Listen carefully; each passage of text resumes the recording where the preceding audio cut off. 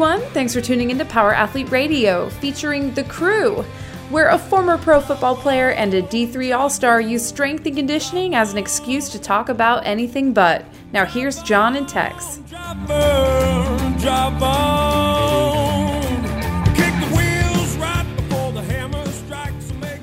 So, few things that have rattled my brain recently. The fact that you were at the lacrosse game and the kid did not know who Led Zeppelin was, and they started playing like Immigrant Song, and he's like, "What is this crap?"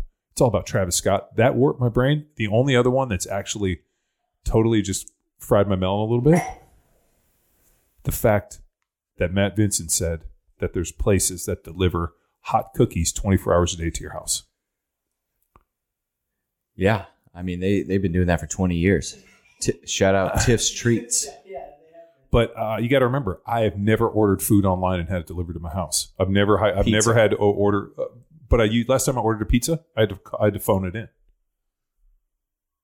So I had to call them on the telephone and order pizza. It's probably when I was in college. That's the last time you ordered a pizza. Yeah. What? Yeah. Every time else, when I was in Philly, I didn't order pizza. I went to the pizza ordered spot. You. No, I would go down and I'd get a slice from like the local spot. What do they call it in Philly? Pie? No, a slice. You go down, you get a slice of pizza. Slice. With what kind of slice do you want? You want cheese? You want pepper? The places would have huge pizzas.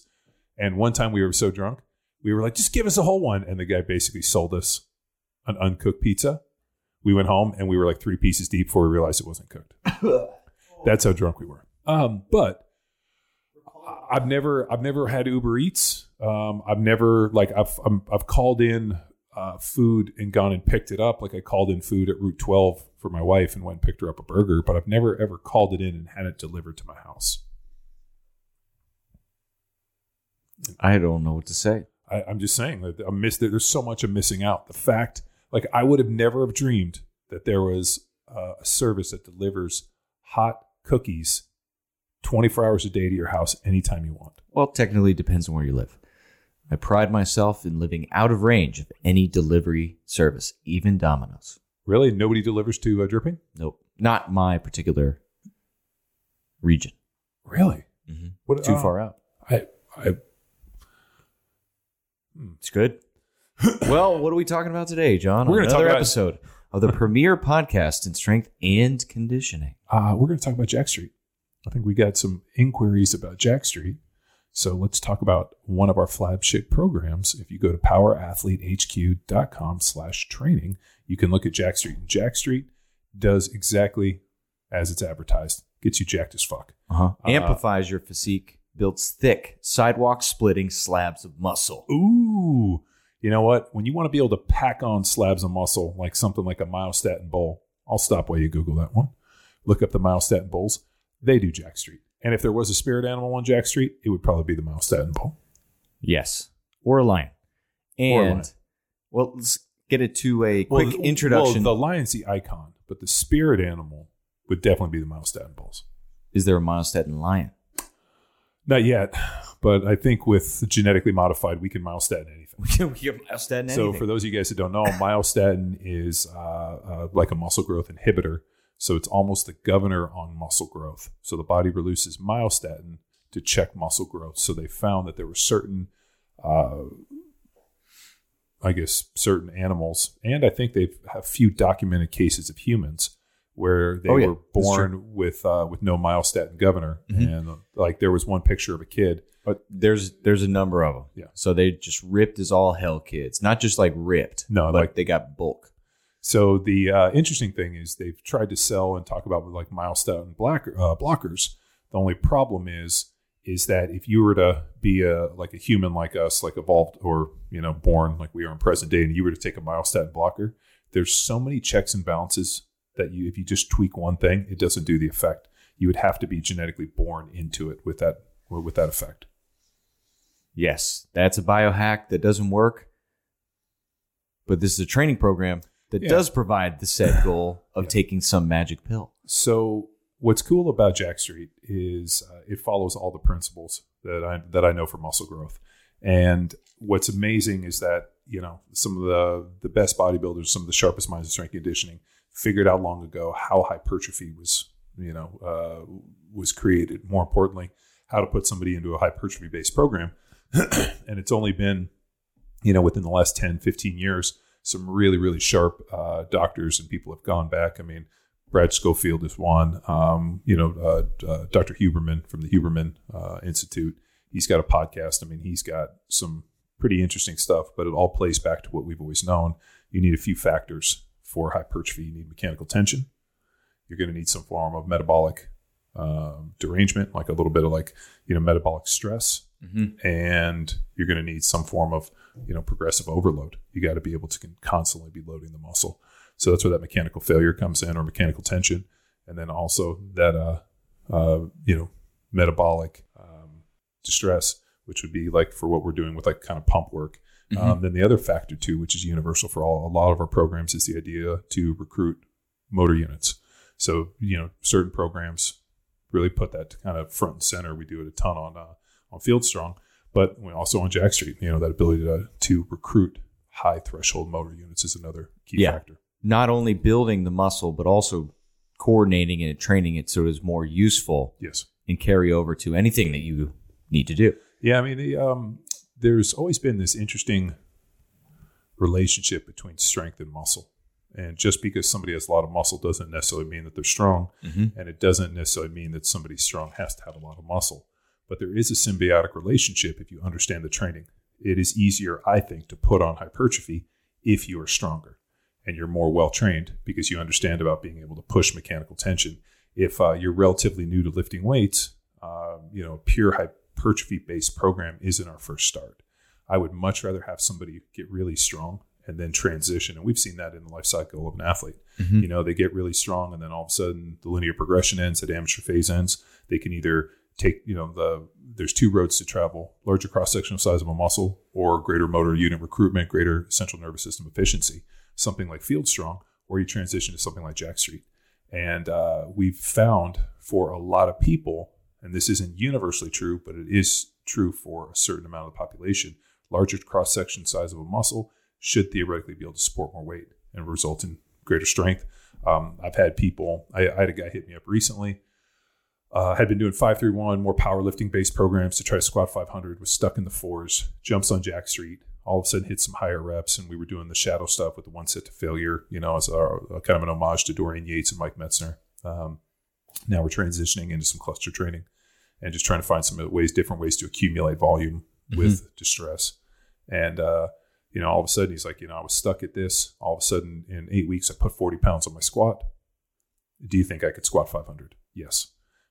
Until you can't, I guess. But I mean, for the most part, it's pretty interesting within the training. Like some people don't necessarily need to get bigger to get stronger. Other people need to be a little bit bigger to get stronger. We're all different. So this program, you would say, is aimed at someone that's established a base level. They have training under their belt. Yeah, it's not a beginner program. Yes. So the harder part is a lot of times people's egos force them into different programs. And instead of like kind of taking a step back and realizing that there's an ideal program for you as an individual at this time in your life. And I think what Power Athlete's done better than anybody on the planet is we've put programs together that hit each athlete at the right time. Correct. And one note on that, it doesn't mean if your goal is to get bigger.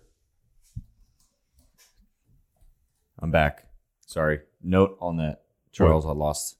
Can you hear something? Because I sound fine. Now I'm back. Okay. Yeah. We gotta unfuck this whole thing. All right. Yes. And we're on. You're a splitter. Fucking shocker. Yeah. Okay. Train of thought back. If your goal is to get big and jacked as all possible, which many of our Jack Streeters, that's their goal, it's still a matter of applying the appropriate program at the appropriate time. So after we've established this base level, and it's a good 20 or so weeks on bedrock, linear progression, now we're ready for Jack Street to optimize the amount of time and volume you're about to invest in this program. Yeah, people I think that gravitate towards lifting weights, there's a certain amount of ego involved. I'll just give you an example. Ingo's super active on Garage Gym Reviews on Facebook. And he tags me in on shit. Bad jokes, especially, but yes. Dude, the king of bad jokes. but also, not only one of, the original CrossFit footballers, but, friend and ally of the program. And, but dude loves to take a shot at me, which fucking I appreciate. So Ingo tagged me in the other day because somebody had a question about the safety squat bar. And so it was interesting. This guy, Ingo, having obviously listened to the podcast and been around us, one of the benefits I've seen from the safety squat bar is obviously less loading on the shoulders, but also for a guy like Ingo who's got a messed up elbow, it allowed him to squat, and it's been like a godsend for him instead of trying to do some weird contortionist deal to get underneath the bar. Mm-hmm. He also, either it was something I said a long time ago, or, the first time I really ever heard it articulated this way was actually through, before the internet, Louis Simmons used to write articles that were in their newsletter and were also in different magazines. And one of them in there, he had about various squat bars. And he talked about one of the best accessory movements for the deadlift was the safety squat bar. And especially to like a low box. So the idea is that it builds upper back strength. And he went through all of his amazing Louisisms on it. So Ingo jumps in and goes, hey, you know what? It's not only really beneficial because it takes loading off of the shoulders, allows for, some really, much better squatting, but it's also helped me build my deadlift. And then he tagged me in. So some guy was like, I've never heard this before. And so like my deal is like, I never know what people's level of experience or adaptation is. So I always say, man, like, hey, if you're new to this stuff, like here's a little history and just go check this out.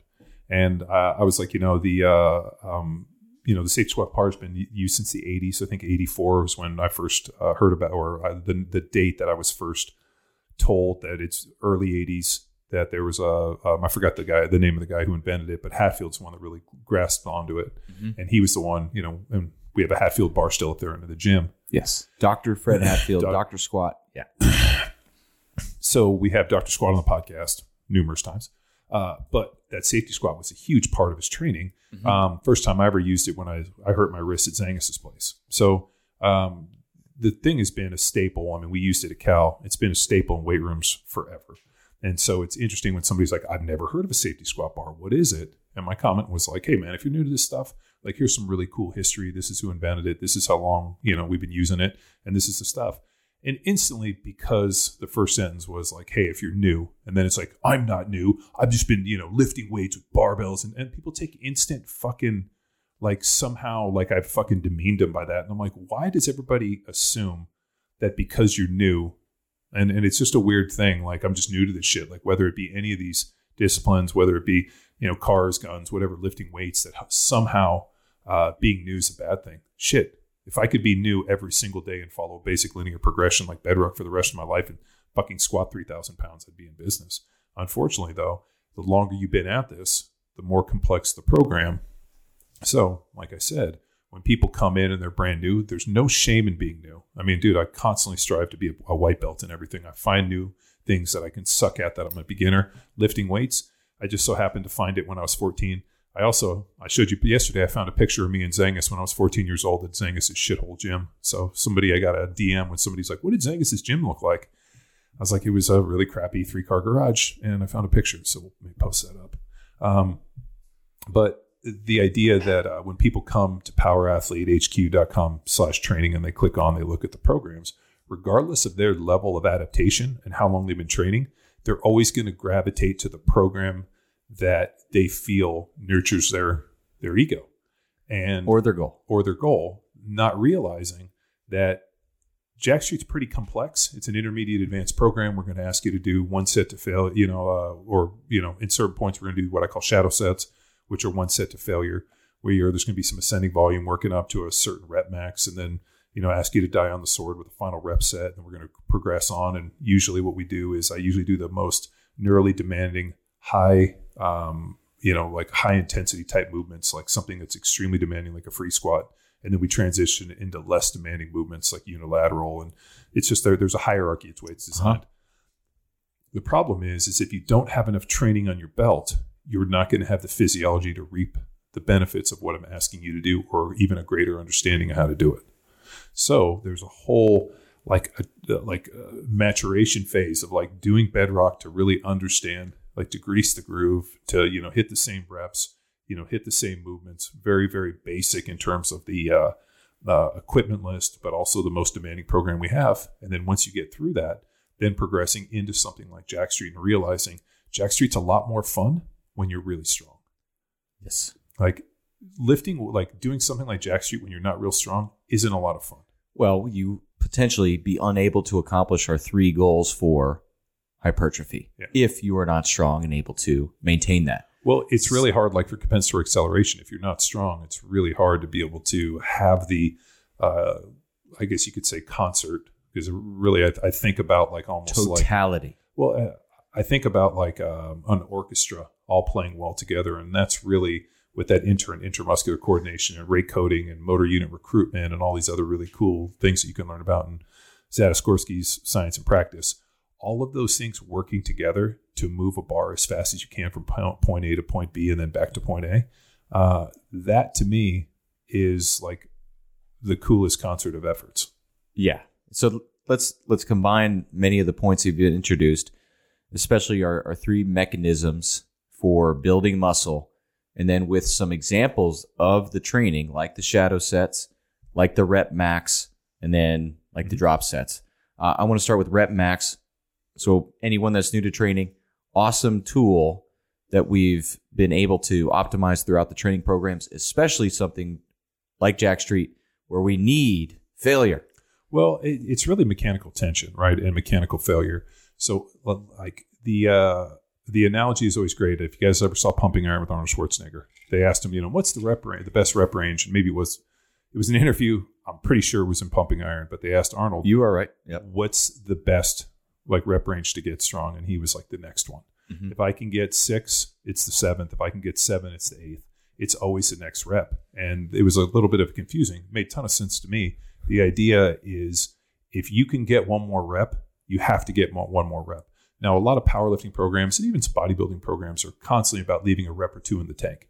I think for maybe some people that works, but I think once you get to a certain point, there has to be ways that you're going to have to go to something to failure.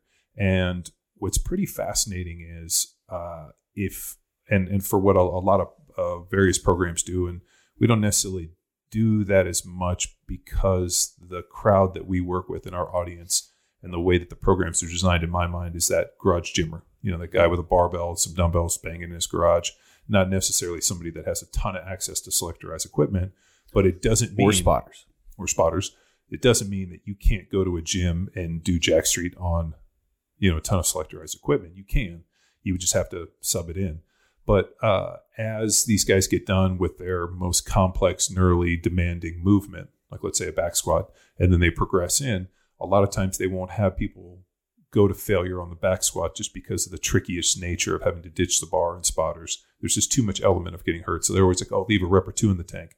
Then we're going to progress over into machines which have greater stability.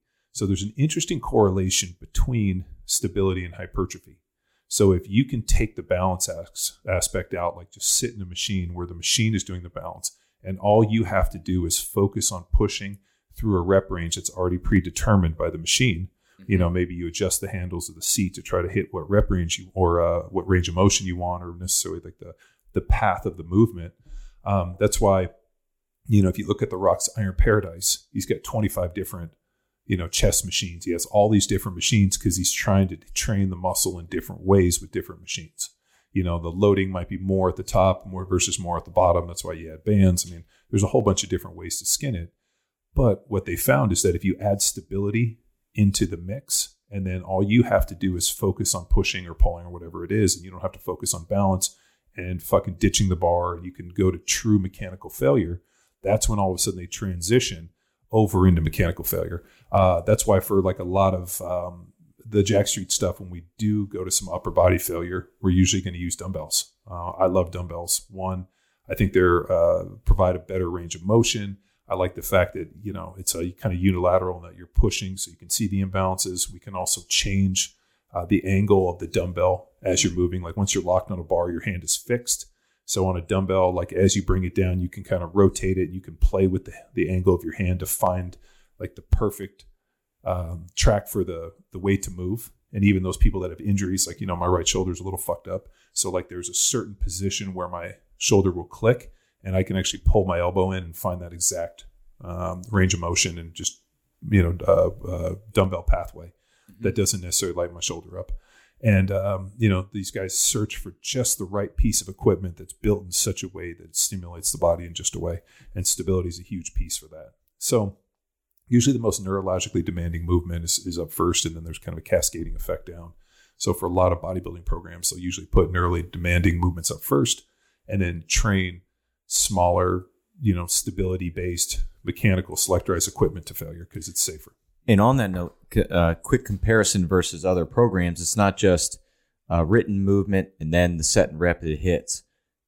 You have a coaching voice within the program. And I can't tell you how important it is to have that, especially in the bodybuilding world, where I need a coach to tell me how do you want me to feel this? One of my biggest bang-ons for Train Heroic, and I've been on them for years on this, and actually I'm going to go meet with them, and like one of the things I want to die on the sword is I want the ability when I'm programming, or more importantly when I'm responding to comments, whether it be on the training day or in the team feed, I want the ability to be able to hit a microphone and dictate in what I want, like to be able to coach and for people to hear the voice like they hear on the podcast. And like that ability, even, we could record here for the demos, but I think it'd just be clunky. It'd be great if I could just record like the coaches, like from the desk of John Wellborn, like the directions. If that could be actually a recorded message directly recorded onto Train Heroic, that's one of the coolest things I've been hoping for, because I think people would dig it. Be like, hey guys, welcome to another day on Jack Street for week 2, where we got to get it going. So today we got clusters, and this is what we're going to do, and have somebody talk you through it. I think that would be really pretty cool. And you do an amazing job writing the coaching instruction. Because I usually am sitting there. I like to do it later at night, especially on the weekends. If I've had a beer, I'm usually way more funny after one drink. But that's like my deal, one drink. So anything more than that, and then my fucking, I start making too many errors, and I got to have TC come in and fix it, and then people get upset that I, somehow made a mistake. Trying to pay a compliment here, John, but explain the objective of the narrative. And where we say mechanical tension, like it's a different thing to train somebody to feel mechanical tension. So how would you use spoken word to describe that feeling at this moment in time? There's kind of an interesting piece. Like when I think about mechanical tension, it's not just failure. You're actually creating tension in the muscle, like within your hands. Like the one thing that people don't do that I think I do instinctively, that I think has resulted in success over a period of time, is I squeeze the handles, like on a dumbbell or a bench press or whatever it is, like a bar. I squeeze the bar as hard as I can. I think a lot of people just kind of set their hands there and they use them like hooks. But like, for example, when I'm using dumbbells, when I bring them in, I squeeze them as hard as I can. And not only is I'm contracting the muscle and, working to try to feel the muscle working, but I'm also squeezing the handle. And I think that trains the grip and also activates the muscle to fire, instead of just kind of keeping a real light, soft grip where you're just kind of pushing. And I see that a lot, especially on machines where people just kind of like put on a strap and a real light grip. I think you got to really squeeze the handles. Same thing with squatting, really taking my big toe and driving it into the ground. The thing I really like about, a couple years ago when we heard Cal Dietz speak, he solved the problem really quickly on something that I'd been trying to articulate for a long time. The idea of how do you get the big toe and the foot to strengthen in a squat. He did it by, single leg, active foot, safety bar, Hatfield squats, and just driving a ton on the foot, which we used. And then we went back and we were like, how can we transition this? So we started kind of doing the active foot where we get the heels to float off of the rubber. Then the other one was blocking the heel up to try to get more positive shin angle, but also by effect, driving the foot into the ground. And it's next to impossible to do an elevated heel squat without really pushing your toes into the ground and big toe. But getting that big toe involved and working to like push that thing through the full range of motion movement, which gets the whole body to fire. So I think a lot of times people are kind of their connection to the weight. Like this is an interesting one. If you think about if I'm going to move a barbell with my hands, or I'm going to put a bar on my back, how I move this weight starts at the point.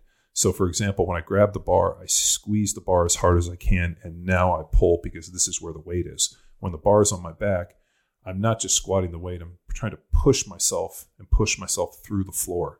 So almost the point of like tension comes from like that big toe and me splaying my foot and really pushing my feet through the ground as I move the movement. And I think that comes down to, I've heard people talk about the mind-muscle connection and really just creating this kind of conscious stream between muscle activation and the brain forcing it. And the beauty of the program and how we aim to help facilitate the mind-muscle connection is the movement selection. Yeah. In example you provided there, where that active foot, we can go an active foot with a split squat. That way we are putting you in the best position and then provide a written description of what to feel. Another example, and we've done this in the Masters of Movement, is our hex press. Yeah. The setup allows you, there's no way to execute this movement unless the two edges of a hex dumbbell are being mashed together. So how quick coaching points on that, John, for us to put you in a position for mechanical tension and, of course, fail? Well, goes back to what we were talking about, that there's more than one way to create mechanical tension. I mean, there's mechanical failure, but there's also creating tension, squeezing those dumbbells and then mashing them together, and then effectively feeling, your chest flex as hard as you can. Now, all of a sudden, under that flex, I mean, we tested this years ago using EMS devices. So what's wild about an EMS device like Compex or PowerDot, what they're doing is they're forcing a concentric contraction. Like if you were to put it on your legs, it's going to straighten your legs. So what we figured out was that if we do forced eccentrics, like lifting weights under not max load, but a slight load, that's an interesting way in terms of getting people to have that mind-muscle connection, because electricity is forcing it into a concentric and now you're working away from it. So you do eccentric, and as you're coming up, you can actually feel the muscle do what it's supposed to.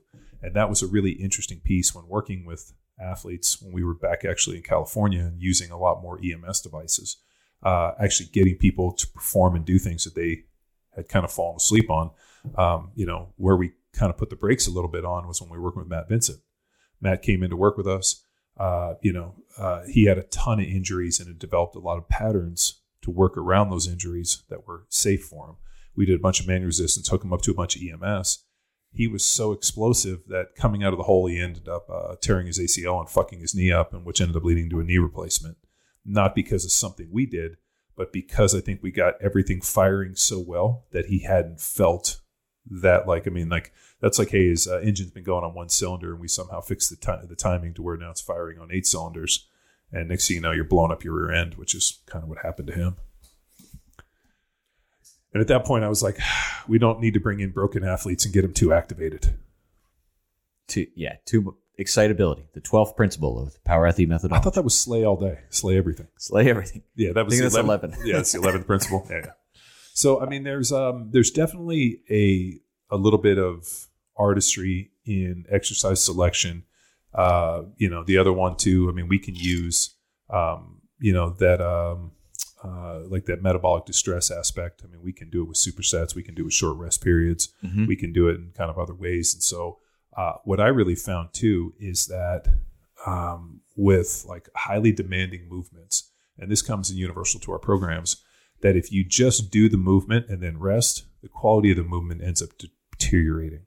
And we found this, and just in watching video and our own training, but also Cal Dietz was the one that really, we had a really great conversation about it, and he observed it with his athletes. So we started kind of doing, almost like, what people call supersets, or really just, transitional type movements where, hey, if I'm going to do this, then I'm going to transition over into this and bring somebody back. So actually asking people to move between two movements ends up improving the quality of both movements, and then also allows me to limit their rest so that we can effectively push them through faster to create that metabolic distress. Yes, and creating a general physical preparedness within a strength training program, which is highly beneficial, which we'll get to one point on Louis in one moment. And then overarching goal of a power athlete is increasing your athleticism. Yep. So this is not the standard bodybuilding program. It's an opportunity to increase muscle plus your ability to use it. Yeah. And then comment on the Louis GPP real quick. Yeah. So, Louis, who let you guys in on a little secret, we're going to be heading over there to Columbus, Ohio, to go and visit with our good friend Jim Wendler and also visit Louis Simmons for Power Athlete Radio, which I'm super excited about.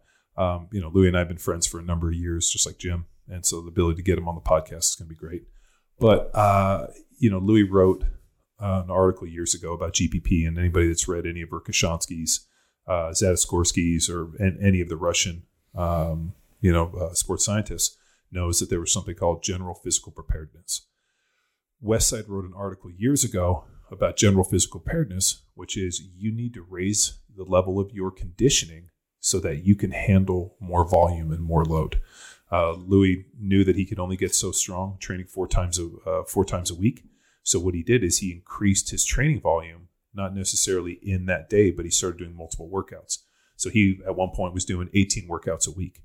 So I remember he asked me, how many times a week are you training? And I'm like, 5. He's like, I'm training 18. I have 3 times the chance to get better than you are. And the way he was able to do it was by raising his GPP and doing a bunch of conditioning so that he could be in good enough shape to survive his training so he could handle more load. I wrote an article years ago that was called, Do I Have to Be in Shape? And that's basically the premise of it, was that the better shape you are, the more you can play and the better you can do. Just like we saw in the NFL. If a guy shows up to training camp in shape, does his condition test, comes in, he can practice. You show up out of shape, you get hurt, and you can't practice. So there's definitely a real benefit to being in shape, and that's why we put a bunch of aerobic stuff front and center, and we're working on constantly building that aerobic base and really pushing people on those conditioning, on those sets to up their conditioning. Now, standard bodybuilding program, they're not necessarily worried about conditioning the way we are, because at the end of the day, just looking great on stage, I don't know what the physical, aerobic capacity of those guys are. I just remember when we were there, they looked real hungry. And moving sideways through doors. Dude, that one guy looked like Ram Man. I remember, I think his name was Nick Winkler or Nick something. Man, that dude, he was not very tall, but he was as wide as he was tall, and the dude just looked hungry. I just was sitting there, and like this girl was eating something next to him, and he looked over at her like, I'm going to eat all of that. And you. I mean, but that's what's so amazing about the bodybuilding stuff, which has always been so impressive to me, is the dedication and the discipline to be able to be that hungry that long. Yes, and let's give some other examples of stumbling blocks, like neglecting the cardio or neglecting your GPP responsibilities on the program. Stumbling block. Yeah. What are some other stumbling blocks that people have fell into that your experience coaching this program for in writing this program for years? So I don't program rest sets. Warm-up sets. So I at the end of the day, I don't know how strong people are. So I don't know how much prep or warm up you need. Like if I'm going to squat 500 for 10, I'm going to do 135, 225, 315, 365, 405, 455, 500. So by the time I get to my 500 set, I've already, I got a fairly decent amount of volume underneath my belt. If you squat 200 pounds, are you doing 4,500, 150? So, I mean, you might only take 3 or 4 sets to get to where you want. The stronger you are, the more lead up sets you need to be intelligent. I'm just not going to go 135, 500.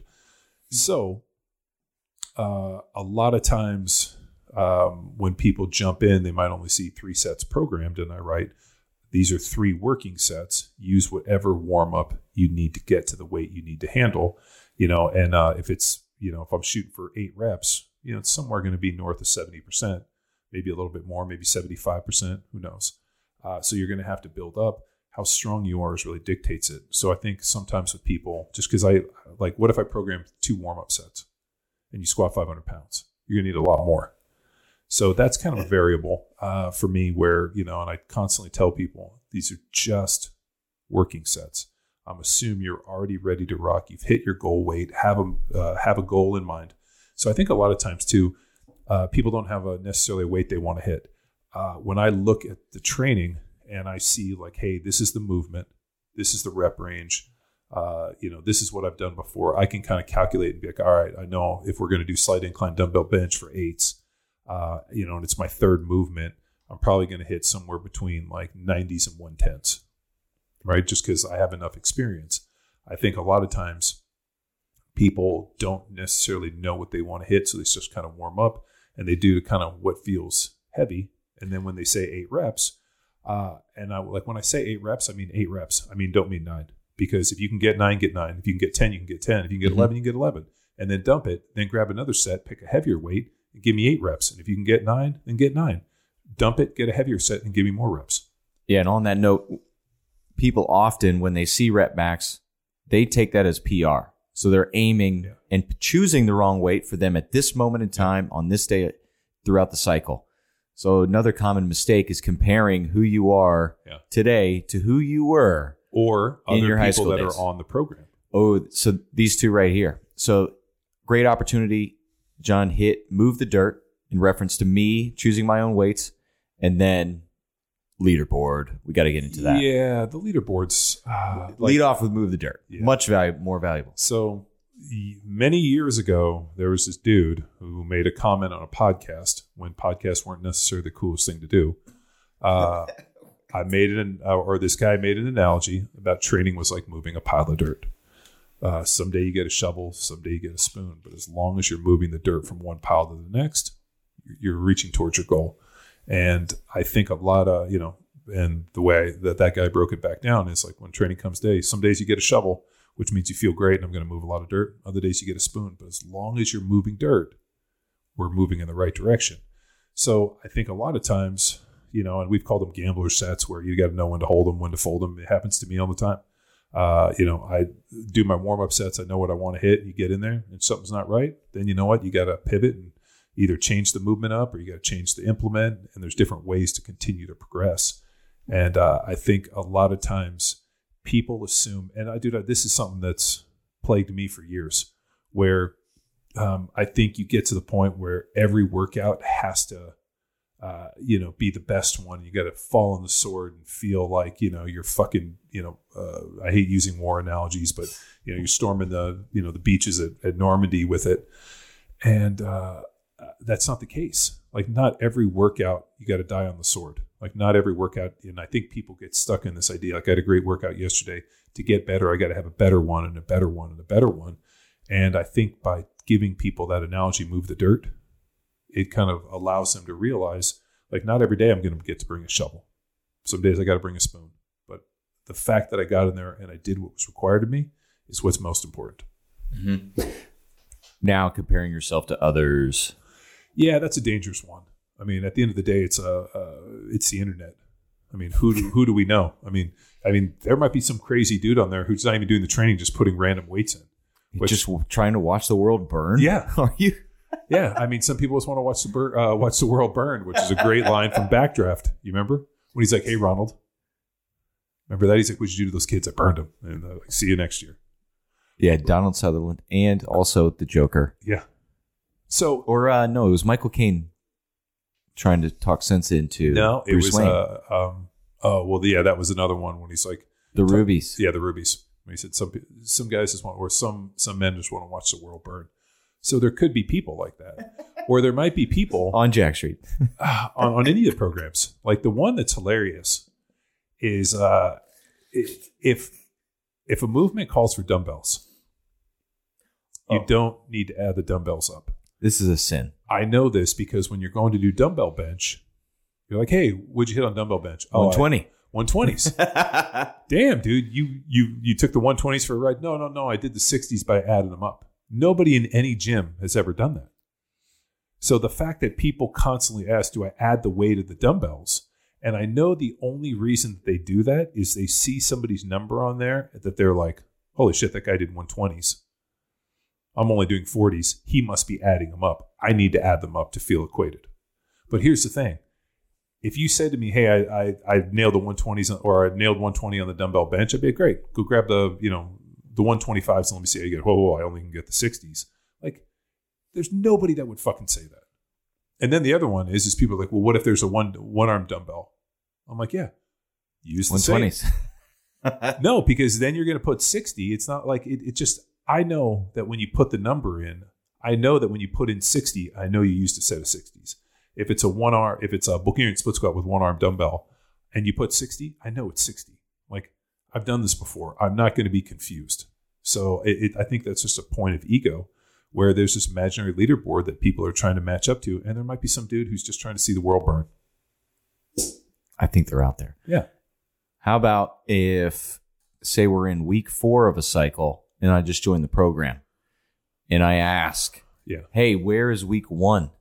So normally what I tell people is, like, I don't like, you can go back in time and start at day 1, which would always be preferable. The problem is it's really clunky, and then you never get to get caught up, so you're never current.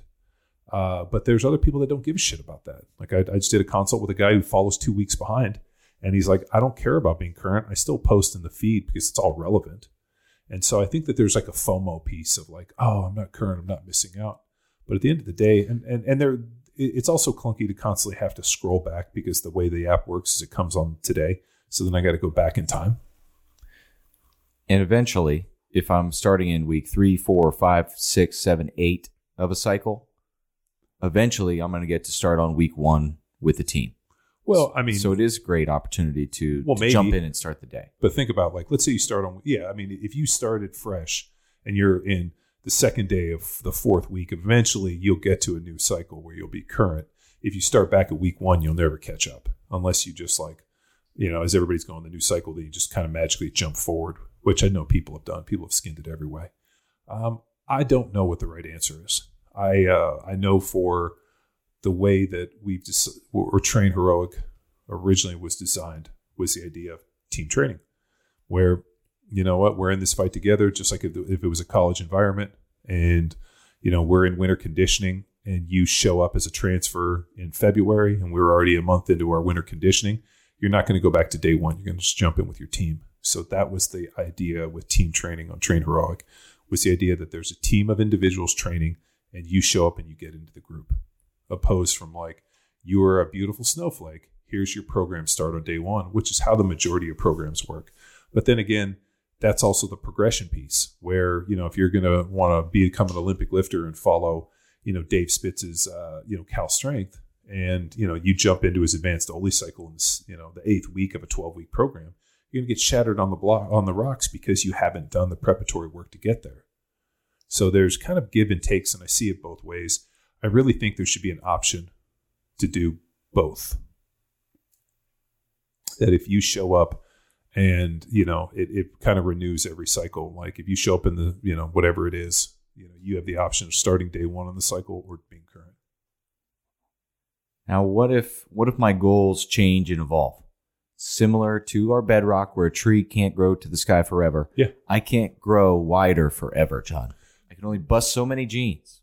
So what Power Athlete did different than just about any other program is, I think what I did is I sat down and with Harry and Patrick, and I mean, this is years ago, in terms of like, who are the archetypes, kind of like we have these icons that represent each program, like a lion for Jack Street or a bull for Field Strong. These icons were as similar as a demographic. There was a hero, really an archetype of an individual who is like the perfect person, or the demographic, however you want to put it in the marketing terms. There's a certain individual that the program is geared towards. And that's how the program is written, opposed from, like basing the program on what equipment you have access to. Like, we didn't have 2 programs where it was like, weight room or Globo Gym goblins and, garage gym, gremlins, where it's like, you got these 2 groups of people, and I'm writing one program because one guy's got a leg press and the other guy's just doing Bulgarian split squats as accessory because that's all he has access to. So I didn't really base it on, dude, men, 45-year-old, like it just wasn't based upon like how most people look at stuff. Like, what do you have access to? Here's a program for you. It was based on like, hey, this is who you are. This is the archetype, like whether it be grindstone. This is what you're training for. This is what you're training for. Instead of like, where are you training? It was, what are you training for? This program allows you to maximize the best version of yourself to be able to follow this program. Other little tidbit, we've entered into some initial talks about doing kind of a power athlete book, the story of the power athlete. And the way that I've always wanted to write a book about this is a little bit different approach than other people. So what I've never liked is a conventional approach. I've read a ton of people's books, and it's always this kind of first person narrative. And I think there's a different way to do it to make it interesting. Just like in the training stuff, I look at how most people are doing it, and this is the industry standard. I'd like to attack it in a little bit of a different way. Let's not give away the secret sauce. I'm not. But like the way that program, whether it be Jack Street or this, I mean, these programs are written with a certain individual in mind. It's not male or female. It's not, it's like a certain person that I can picture in my head who's the archetype. This is my guy. This is who I imagine following the program. And this is how they are going to use the program. This is the what is his training for, which I've asked for years. And it was funny, Harry used to bust my balls. He's like, you can't have a tagline be a question. It has to be a definitive statement. Just do it. It's not like, should we do it? And this is Harry ripping on me for years. I'm like, yeah, but what are you training for is such a valid question in this field. Tell me what you're training for, and I'll tell you the right program, and I'll tell you how best to accomplish your task. Final question. 3 keys to maximize building your house on Jack Street. Consistency. Consistency. No, it's location. So I think it's consistency, understanding relative intensity, and focusing on perfect execution of the movements. So nowhere in there did I talk about the strength. No, did I talk about numbers. I talked about consistency. The person that can train with the greatest relative intensity over the greatest amount of time is the person that accomplishes their goal. And the other piece to that is focusing on perfection in the movement, working on that. What would Ralph say? The constant, persistent pursuit of perfection. Persistent pursuit of the athlete 3P model. The 3P, but it's true. Like when I think about, the execution of the movement, how proficient is my movement, and am I moving the bar, and am I moving in the best way that I can? If I'm not moving the weight the way that I should, I pivot and find a way to move the weight in the best range of motion for me.